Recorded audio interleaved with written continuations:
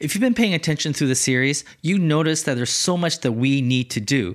Like in a series called Difficult People, you probably expect us to give you some tips on what we can do to change the difficult person. But so far, you might have noticed that everything we talked about so far are things that we need to do to change us. And for many of us, it's not logical. It doesn't make sense to us. If you have a cracked screen on your phone, you want to fix the broken phone. If you have a leak in your roof, you want to fix the roof. If you have a car that breaks down, you want to fix the car. In all these examples, the reasonable thing to do is to fix the problem.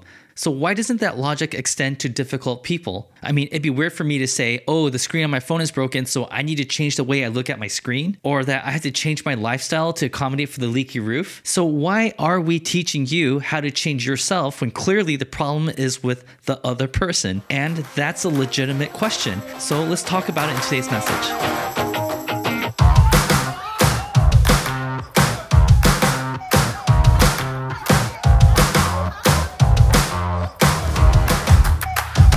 So let's start with a disclaimer. What I'm about to talk about today should not be applied to every difficult person in your life. In some cases, the difficult person in your life is dangerous. And if you believe that the application to this sermon is unsafe or unwise for you, then don't do it. However, if this sermon makes you uncomfortable, then that doesn't let you off the hook. Okay, with that disclaimer out of the way, I want to start by saying this to you. When it comes to dealing with difficult people, our goal is reconciliation, but reconciliation is not our responsibility. So let me say that again. Reconciliation is our goal. It is not our responsibility. And if that confuses you a bit, maybe this will help. In the earlier example of fixing broken things like your phone, your roof, your car, if something is broken, it is your responsibility to fix it. But relationships are not the same as those things. So what's the difference? Well, with your roof, your phone, your car, you have complete control over all the components. But in an adult-to-adult relationship, you don't have control over all the parts. Yes, you do have a part in praying for the people you're involved with, but you should never control the outcome of another adult. So let me say this as plainly as I can. Never set a goal for another adult. While you can set up your own personal goal of reconciliation, when you take complete responsibility over reconciling that relationship, you end up controlling the other person. And here's why. When you set a goal for another person, now you have an agenda. Your motive is to get that other person to do what you want that person to do. And when we deal with difficult people and you feel like it's your job to fix the root of the tension of that relationship, most people approach that relationship with an agenda, which looks like one of the following. First, persuasion. Maybe you've been in a situation where you said, I'm sorry to the person that's difficult, expecting that other person to say the same thing to you.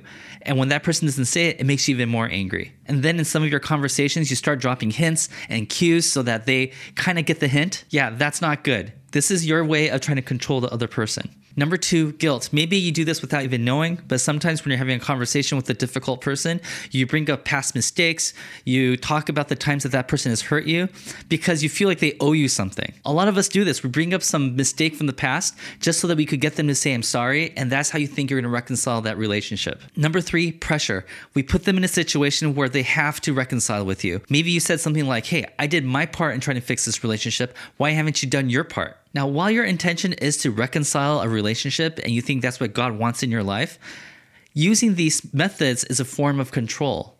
When you feel that it's your responsibility to fix relationships, we end up trying to manipulate the other person. But you might be thinking, hey, Kotz, if this could actually lead to reconciliation, don't you think it's worth it?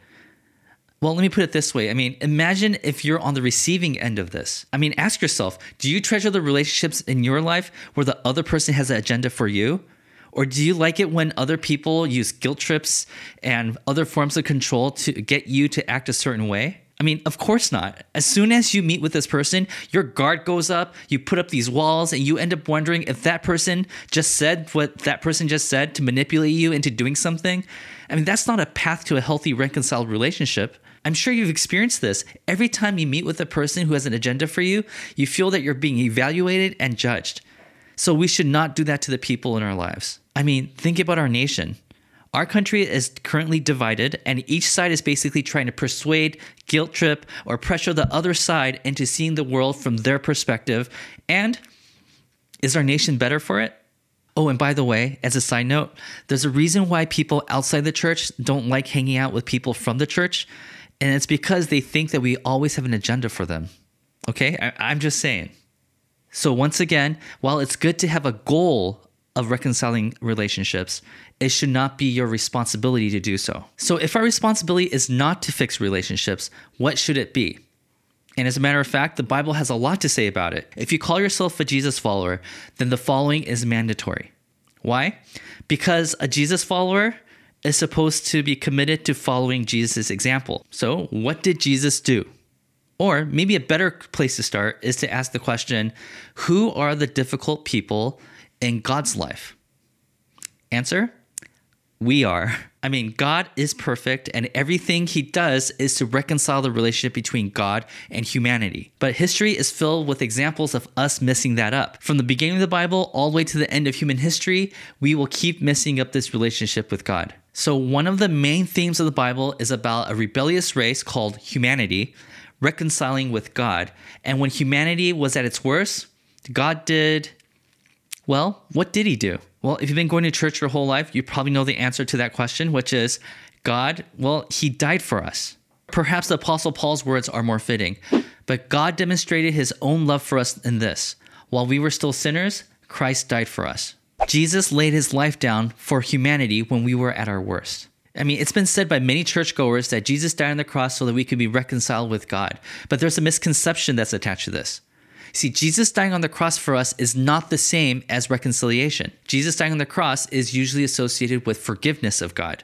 You see, the misconception is that we believe that Jesus, his ultimate goal was to die on the cross, but that's not true.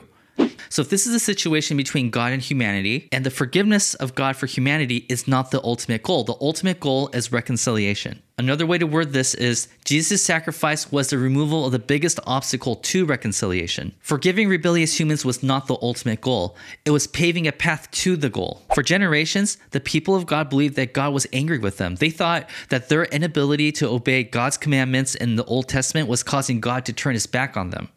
They believed that they had to earn God's attention.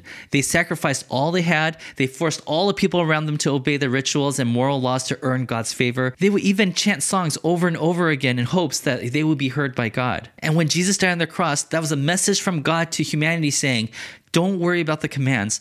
I removed them for you. Don't worry about earning God's attention. I already see you. Don't worry about giving me everything you have. I've already given all of me to you. And don't worry about being imperfect. My love has very little to do with your ability or inability to follow my rules. So when Jesus died on the cross, he was removing all those obstacles. He says, humanity, all the times you messed up, don't worry about it. I'll take the blame for you guys. So let me say this one more time. Forgiveness was a means to an end. Forgiving humanity was God removing the biggest obstacle on the path to reconciliation. The role that Jesus played here was he cleared the way so that he gave us the free choice to approach him if we wanted to reconcile with him. And if God did more than this, he would need to resort to manipulating us. I mean, have you ever thought of this? God could have just stayed in his lofty throne and said to himself, you know what? Instead of suffering the loss of my only begotten son, I can just force my people to love me. Or I could just make them feel so bad about what they've done to me that they'll come begging me to give them a second chance at this relationship. No.